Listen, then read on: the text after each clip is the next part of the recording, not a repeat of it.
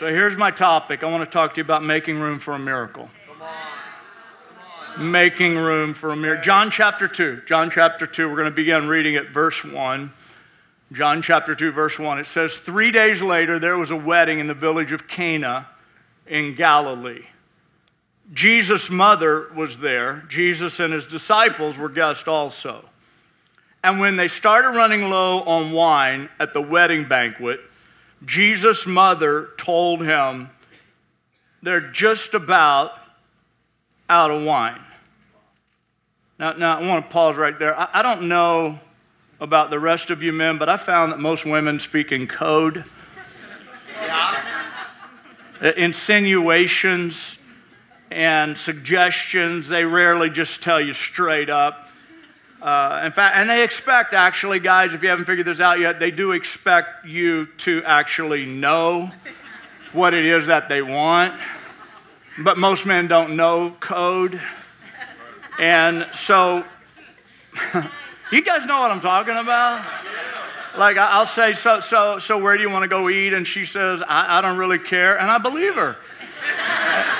Crazy enough to believe her. And then I find myself being somewhere and she got a pouty look on her face, looking at the menu. I don't know what I like here.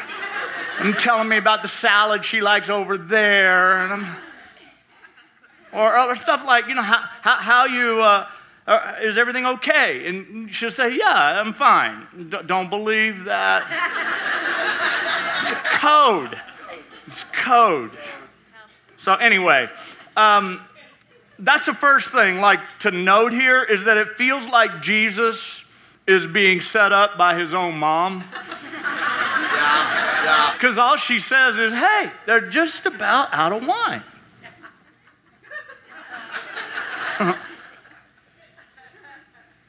But actually behind the scenes and beneath her words, Jesus' mother had already made room in her mind for a miracle. Can I just tell you this? We can't make miracles happen, but we can make room in our mind for miracles to happen. If you got it, say, That's what Jesus' mother was doing. She's positioning herself as an advocate on behalf of something that she wants to see Jesus do. She's what I'm calling here the initiator of possibilities. She's shaking things up a little bit, pointing out the possibilities. And this little code insinuation, it's just kind of like, they're about out of wine. They're about out of wine. That's all she said. And that doesn't qualify. It's code language, but it doesn't qualify as code blue. Like life-threatening condition. It just points to a possibility. In other words, there were a lot of people in Canaan that day with greater needs. In more severe condition, more urgent circumstances, but she's pointing to a possibility. And let me pause again in the story and just say to you, don't let the fact that there are people with what you would call greater needs or more severe needs, or even some prayers that other people are praying that haven't been answered, don't let that stop you. When it's time for you to be an initiator of possibilities. Is anybody like that? Do you hear me? Like, because I think that we start reasoning and rationalizing. Like, well, our need is not nearly as important or urgent or severe. And what we would like to see Jesus do, it's like, honestly, when you look at this story from that perspective and her talking about they need wine, like, that is like really small compared to the fact that just a few doors down there were lepers. Right. And there were paralyzed people sitting in the street. There were beggars at the gate that day. There's possibilities in all of our lives that are waiting to be named and circumstances that are waiting to be changed. In other words, there's possibilities that are waiting to be identified, spoken. And my hope is that on this night, at City Lights on a Sunday night, that I can somehow prod you, encourage you, provoke you, starting tonight, to start looking around you with greater awareness for possibilities that are waiting to be named and circumstances that are waiting to be changed. Just yesterday, I was in a conversation with a friend of ours, Pastor Todd Mullins. He and his wife, Julie, pastor a great church in Florida. And they have a son. It made me think about this because I was chatting with him yesterday. And they have a son whose name is Jefferson, who was diagnosed when he was 2 years old with autism. And the diagnosis said that he would not be able to function properly. In school, he would have difficulty interacting with people. He would have trouble communicating with others. And just the typical kind of report when a doctor wants you to really face the facts and know the reality. And they heard that over their son when he was just 2 years old. But Pastor Tom and Julie, even though they didn't ignore, and I want to stress that, they didn't ignore the diagnosis or what the doctors told them they needed to do, but they decided right then, here's what they told Sheila and I. They decided right then that they would not allow what the doctor said to be the final word.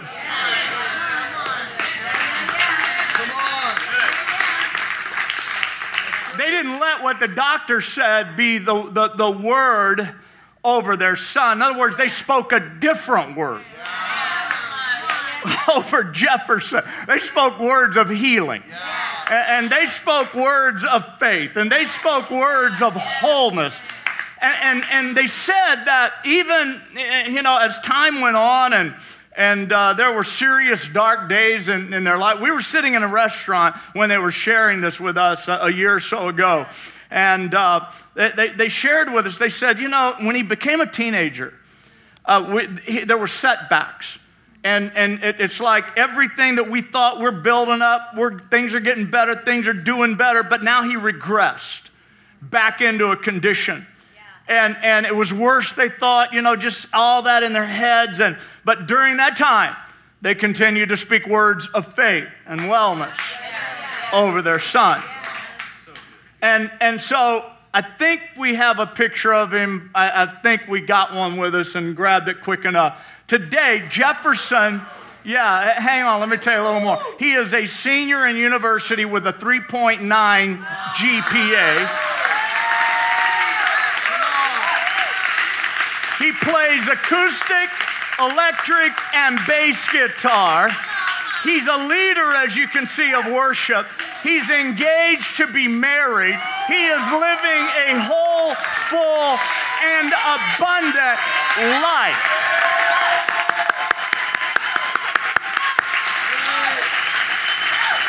I'm talking about making room. Come on, I'm talking about making room. Look at your neighbor and say to him, make room. Make room. So good. So good. See, someone that you know right now is messing up their life right now. There's somebody that you know that's far from God. But can I just tell you, they're on your heart for a reason. You're the initiator of possibilities. You're the initiator of possibilities for change in their life. I don't know, I kind of got a shotgun approach going on tonight because I just know there's stuff that God wants to do in your life. I don't know exactly who it is or what it is.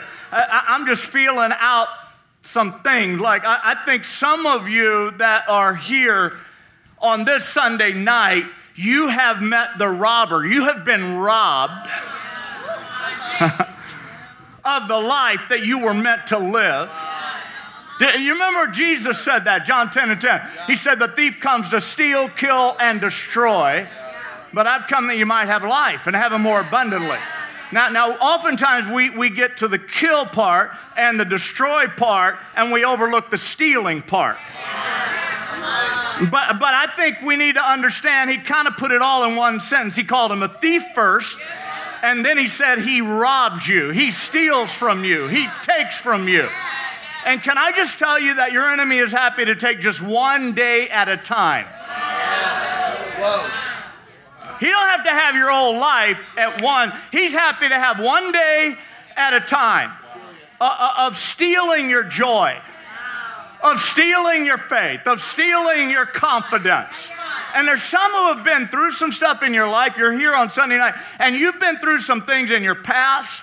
And when you went through that, you came out of that with, you didn't have your joy anymore. And you didn't have the confidence you had before that season in your life. And right now I feel like I'm just coming into somebody's address and I landed in I'm in your driveway right now. I pulled up in front of your house. I'm walking into your living room right now. Great. Because this is the kind of stuff that you can't always share with everybody and tell everybody. But you're here in this service, and there's been a process you've gone through where the questions and the negativity and the doubts and the skepticism has replaced the faith and the confidence that once lived inside of you. Come on. Brilliant. So good. Some of you, life hasn't been fun for a long time. It's been a burden. And you got ripped off. You got ripped off. You don't have your levity anymore. And levity is lightness. You lost your lightness. You walk around with a burden. There's a heaviness on you from morning till night. Spiritual life and vitality is missing. There's a rigidity that's come. I just want to proclaim that's not what God has in mind for you. In fact, can I just say, I'm believing that some of you, what is this? This is October. I'm believing that some of you, before the end of this year, you're going to hit this holiday, and because of right now, tonight, and what's shifting and happening and the word God's bringing to you, you're going to have the best holiday season that you've had in a long, long, long time. Come on. Because something's happening right now, and you're hearing what the preacher is saying.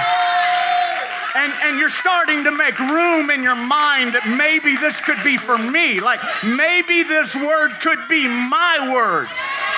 And God sent this guy from Seattle, from the Northwest, to come and remind me about the joy of my salvation.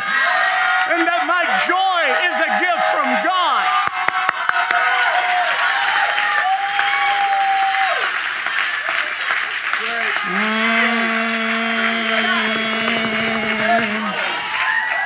Man, Father, help me. Somebody help me.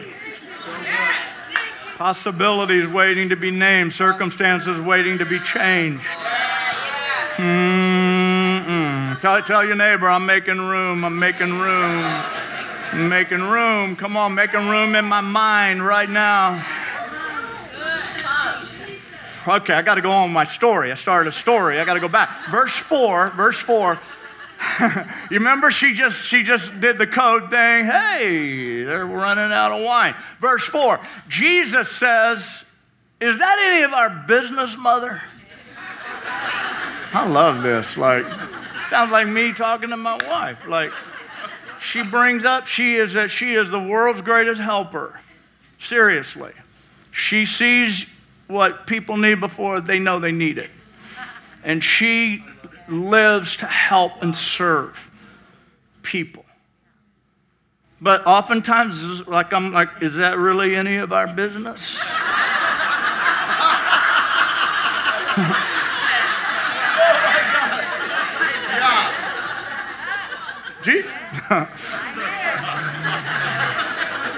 Love you so much.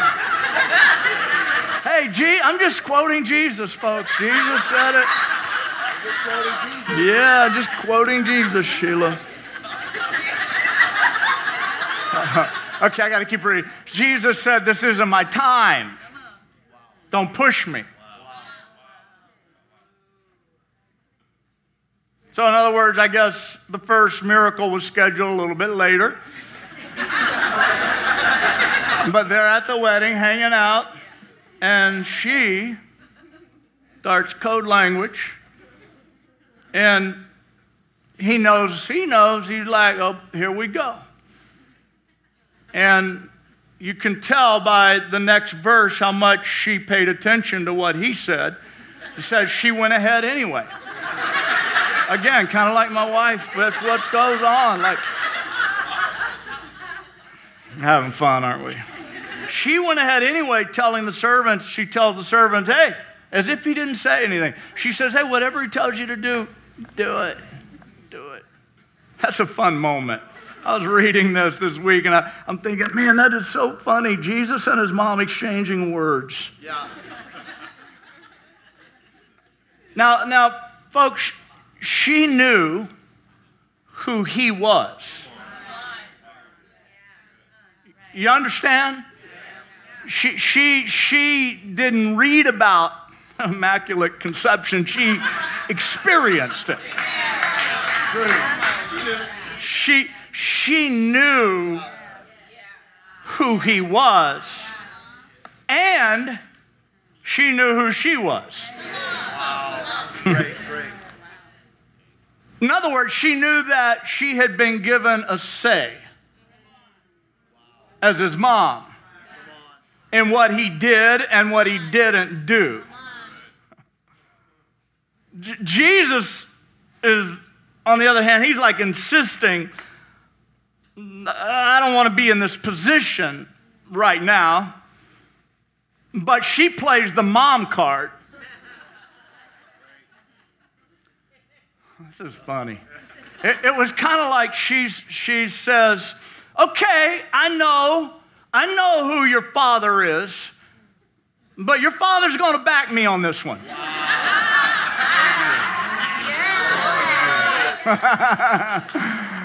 He's going to back me up. When he comes home today, you know he's going to back me up. She went ahead. She positioned herself just to see what Jesus would do. She initiated the possibilities. And I love when she must have just turned and put the servants on notice. Again, it's not like, hey, he's about to tell you. It's like, just say whatever he says, do it. Boom. Mama spoke, done.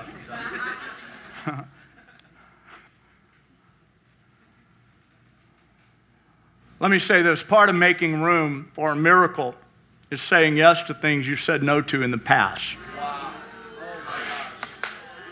Come on,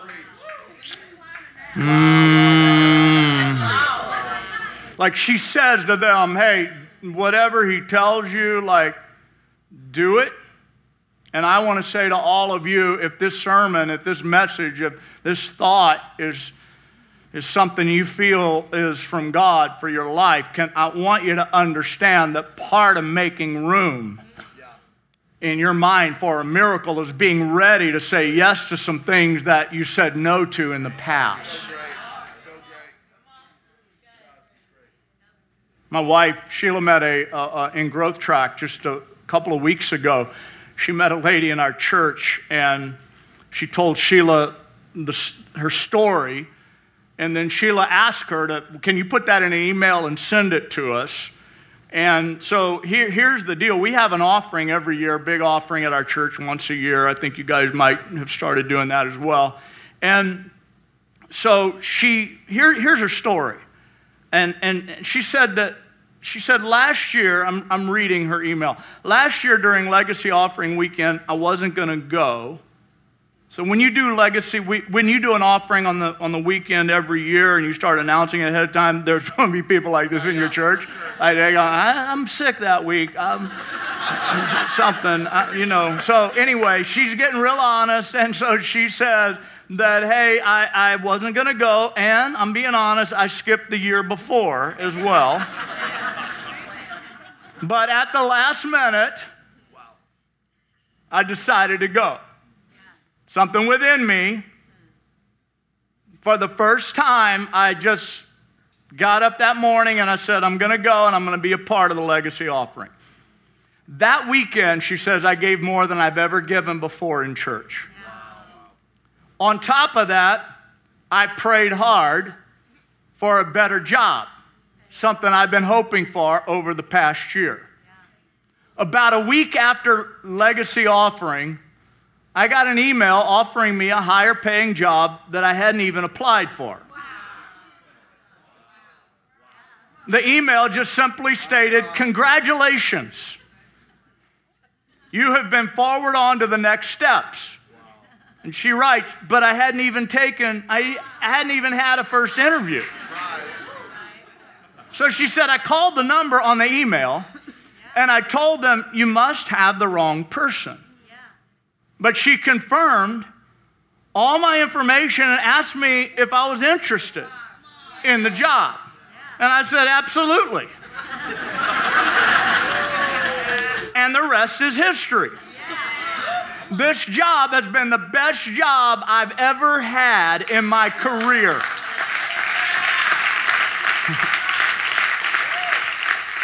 And now she says, I can't wait for Legacy Offering. Coming around. Are you getting what I'm saying to you? Part of making room for a miracle is opening up your heart and your mind to say yes to things that you've said no to in the past. And this is really important because many of you have gone to church in the past. You've had experience in church. You've been some sort of a member of a church. And there have been things in your past about your church that, like, you never wrote protocol, your own protocol. You just kind of did what you did. But this is a new day. This is not the old church. This is this church. And for whatever reason, God brought you here, led you here. And God's looking for some yeses where there's been some no's in the past in your life.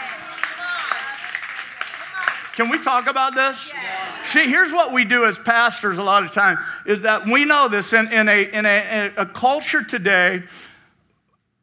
Am I out of time already? No, you're not. No. We didn't give you a clock. I don't have a clock? You don't have a clock. Better be careful. No clock. See, they're walking out right now. They're taking too much time. That's not about that. All right. Perfect timing. Here's what I want you to understand about pastors today. We have you know this, we have a consumer-oriented culture society today. So what happens is people go to church and they try it out, they test it out, and they kind of grade it in their own mind. And if it rate on a scale of 1 to 10, like 10 is the best church I've ever been to, this is crazy, I love this church. And then, 1 is I'll never go back again. And then somewhere in the middle, they start giving it more of a chance. And then, the pastor does a good 2 weeks in a row, 3 weeks in a row. Okay, I think, what's the kids thing like? I don't know, my children, all the about. And I'm not, I get it, I'm okay with it. But what a lot of people, a lot of congregational members, saints, people of God don't realize is that it works both ways. Okay, it's Sunday night, right? Like, just Sunday night, we talk about stuff like this. Like, because it works both ways. We stand up here, we look out. I'm just filling you in, I'm being honest. I've been a pastor over 30 years. We look out at the faces and the people, and I'm like, I'll trade 2 of those for 1 of these right here. Those 5, I'll trade them, like give their seat to these 5 over. Some of y'all are judging me right now. You are judging me. You're saying, what a bad preacher. No, I'm just telling, I'm making it real. Like you hold up scorecards on your head, like, yeah, you got a 7 for today. God bless you, Pastor. Shut up. You got a 4 today in your worship.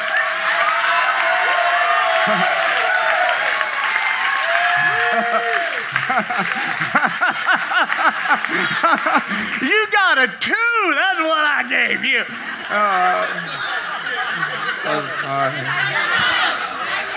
Now, what was I talking about? I was talking about how that some of you are here now because God brought you back around, and this time He wants you to say yes to some stuff that you didn't say yes to before.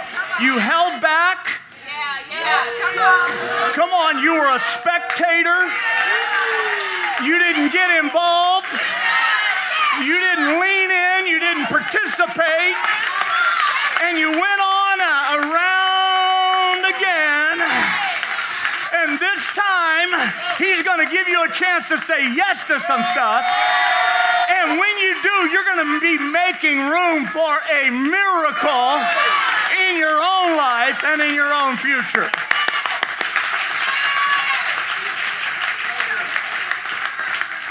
I'm preaching good. I'm preaching so good. Remember, I'm working for a job here. I'm hired, he says. What would I do? Okay. All right. Story, verse 6. Verse 6. Six stoneware water pots were there. So you're with me on the story? And they were used by the Jews for ritual washing. In other words, they're big. They each held 20 to 30 gallons. Jesus ordered the servants fill the pots with water, and they filled them to the brim. And now fill your pitchers and take them to the host. So Jesus said, okay, here we go. Let's do this. Those water pots over there, those big ones, yep, go fill them with water. They brought them back. And now he said those little pitchers that you put the big water pot, turn it up over, pour it into the little pitchers, and then take them to the host of the event. Verse 9. And when the host tasted the water that had become wine, notice this little phrase. He didn't know what had just happened, but the servants, of course, knew. He called out to the bridegroom, and he said, everybody I know begins with their finest wines, and then after the guests have had their fill, brings in the cheap stuff. But you, my friend, he's complimenting the host and of the wedding. You, my friend, you have saved the best for last. So much I want to say about that. One thing, just I want to say this, that a lot of what God does, we miss. Like again, the only ones who really knew that a miracle happened were the ones who actually were up close and participating in the process. Can I just tell you that a lot of miracles are happening every day, but God chooses to work in the natural.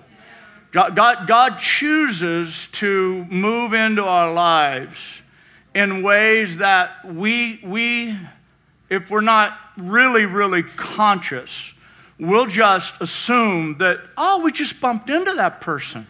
We just met them, and then that person becomes the answer to our prayer, and we'll just think we just bumped, and never realize that was out of 7 billion people in the same space at the same time.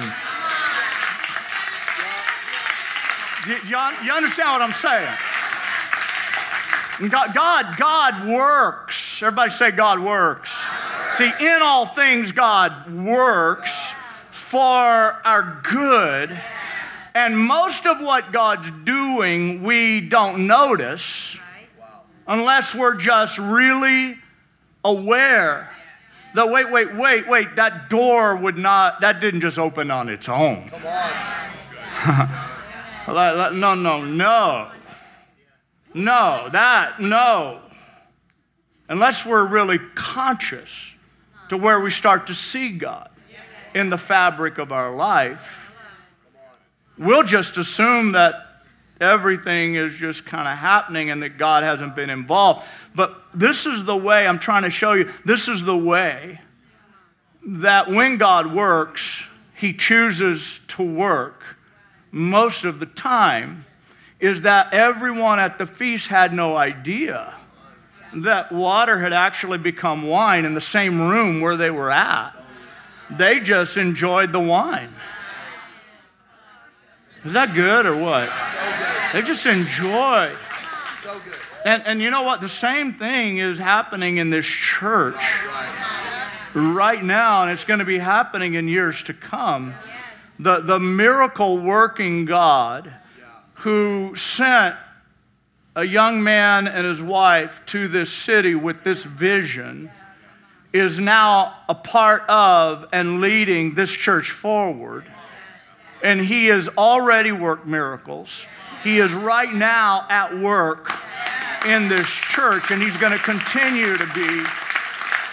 And most people will not actually realize how much God is at work in building this church. And sometimes only in hindsight do we actually realize, like when we stop and we pause and we realize and we start connecting the dots, do we see that, wait, there was something divine about this whole process. I didn't just arrive here by coincidence or accident. My steps have been being ordered of the Lord all along and all through this sequence and through this event. Yeah. Anybody got a witness of that? Come on, turn around, tell somebody new, maybe behind you, in front of you. I'm making room right now. I'm making room.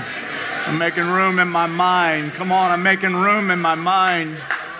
I'm making room in my mind. Okay, so this will be the last big thing I talk about. Miracles start with people who follow the path of possibility. Yeah. I like this side. I'm going to go over there. Yeah. Yes, they did. This is great preaching. Awesome. See, it all began by Mary making room in her mind. I'm imagining that Mary, when the bridegroom proclaimed, or the host rather proclaimed, "You have saved the best wine till now," I'm imagining that Mary turns and looks at her boy and smiles really big, gives him a little nod. "That's my boy. Well done, son." I'm just imagining that in that moment, she sent out a smile of approval in his direction. But let's go back to her, because it all started with her making room in her mind, naming the possibilities. So let's think about it. If nobody speaks up, if nobody puts themselves out there, then the wine runs out. Am I right?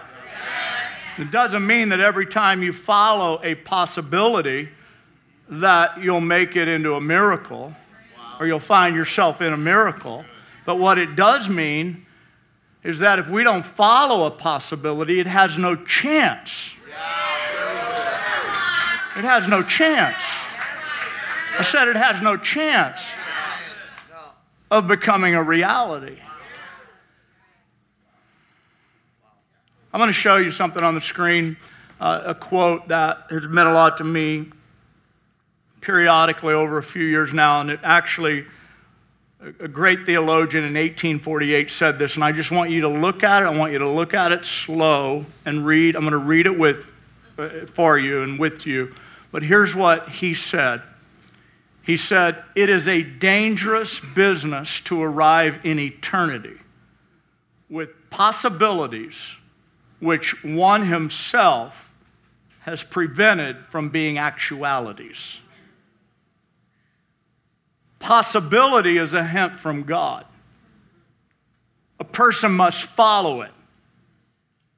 If God does not want it, then let him hinder it. The person must not hinder it himself. Are you a little dazed by that? That's rich, isn't it? Staggering, huh? It makes you really, really think about the partnership that heaven has with us. Because a lot of people just assume that it's all up to God. God does what God wants to do, regardless of what I do. And no. I want to say to you that if you heard that, believe that is really, really bad theology.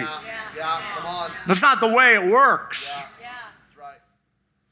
When it comes to the work of God and God working in the earth, He's already decided that He would do good works in us and through us.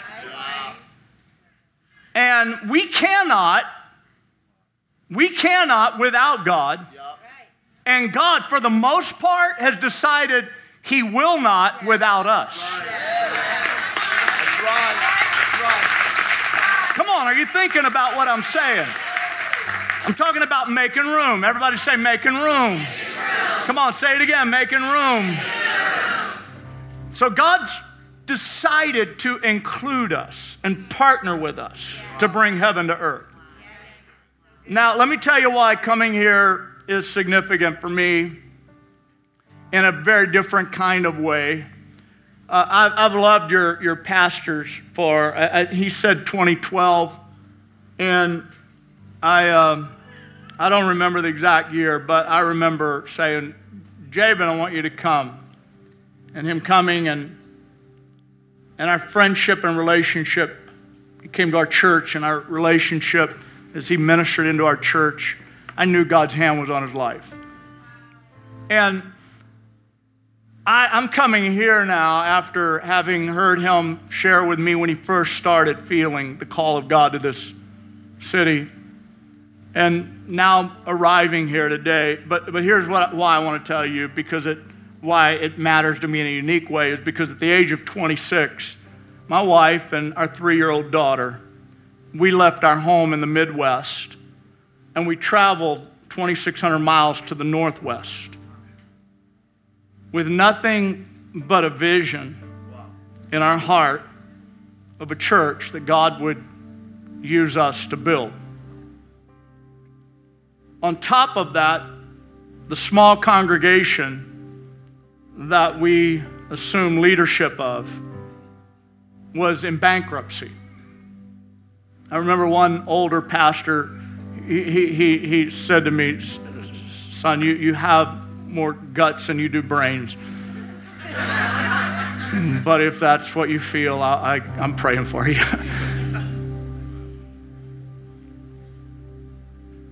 So we borrowed money. We maxed out our credit cards. We moved in a little 800 square foot apartment with the only furniture we had was people who felt sorry for us and the 70 or so people that were there, and they brought a broken rocking chair. We had a mattress, and that's where we started. And we were excited. We were just initiating the possibilities. We were making room in our mind. No family. Our 3-year-old daughter would look at me. I remember one day looking up from the seat, and she says to me, "Daddy, when are we going home?" My heart, just because her grandma and her grandpa were both sides, the whole family was back in the Midwest. I'm not telling you this to in any way have you feel sorry. Now I get to talk about it because where we've come, where God's brought us to. But a lot of times people don't realize where it all started. It all started with initiating the possibility. And many times in our ministry of over 30 years, I think we've been in the Northwest 34 years, and your pastor told you a little bit about our congregation now. But many, thousands of people have found Christ. Thousands of people have been baptized. It's one of the most unchurched regions, as you know, of the country. A bunch of heathens up there. We're doing our best to change that. But many times, it's just not been easy, and it's been hard. And I remember especially, this one is the most recent real challenge was in the 2000s when, 2007 to 2011 was a major financial crisis, many of you remember, and it really hit our area hard. It hit our congregation hard. We had an unusual amount of realtors and mortgage bankers, and when all that collapsed, our resources just went way down. And we started cutting ministry, and it's hard when you cut. It's not one thing to cut fat, but when you start cutting muscle and going into bones, when it's ministries that serve and help people, it was just a really difficult time for us. And so we were about to make some more cuts where we were like, I'm just like, God, this is gonna hurt people. And I got a phone call from our office, and the office said, "Hey, Pastor Kevin, I want to let you know that we received a check, an unusually large check," and they told me it was for $15,000 from a person we don't know, and they're not on our database or anything at all, and we just wanted you to know. So I think this was a Monday or Tuesday that we received $15,000, and I'm like, yeah, praise God, somebody we don't know getting that amount of money, that's great, and especially when you're in this downturn, and then it was a couple weeks later, here's what I said first day. I'm like, hey, go to the bank first and see if it clears. That's a real man of faith, right? See if it clears. A couple weeks later, though, we got another one. And then a few weeks later, we got another one. I'm just talking about, I'm asking God, can we keep making payments? Can we keep, and we're out here, Lord. And God, you've been so good to us. And over the course of the next 10 months, we received about $200,000 from someone I never met. I'm telling you the truth. I wanted to meet them. I wanted to thank them. And they just kept saying no to our office and our team and didn't want that, What I'm telling you is when you follow the path of possibility, when you have the courage to understand that miracles start with people who just follow the path of possibility, that God's word is true. He will never leave you, and he will never forsake you. And he will not allow you to be embarrassed. He will be with you always, even to the very end, if you have the courage to make room in your mind for a miracle. Now here's what I want to tell you. That last part is for you, not just individually, but as the church. Because I want to tell you, your best days are ahead of you. But every day is not going to be every weekend is not going to be an easy one. And there are going to be rooms bigger than this that you're going to believe in God to fill. And I just hope that all of you on this weekend get yourself ready. Start initiating the possibility. Like, start thinking about, God, you can do for us right here something unprecedented, something that's never happened before. We are not them. We are not that church. We are not his church. We are this church, and your hand is on this church. Come on, you are with this church, and you will never forsake this church. You're going to build the church, and the gates of hell will not. Come on, will not prevail. How many of you believe God's got a work to do? Come on, how many of you believe God's got something big in mind for the church?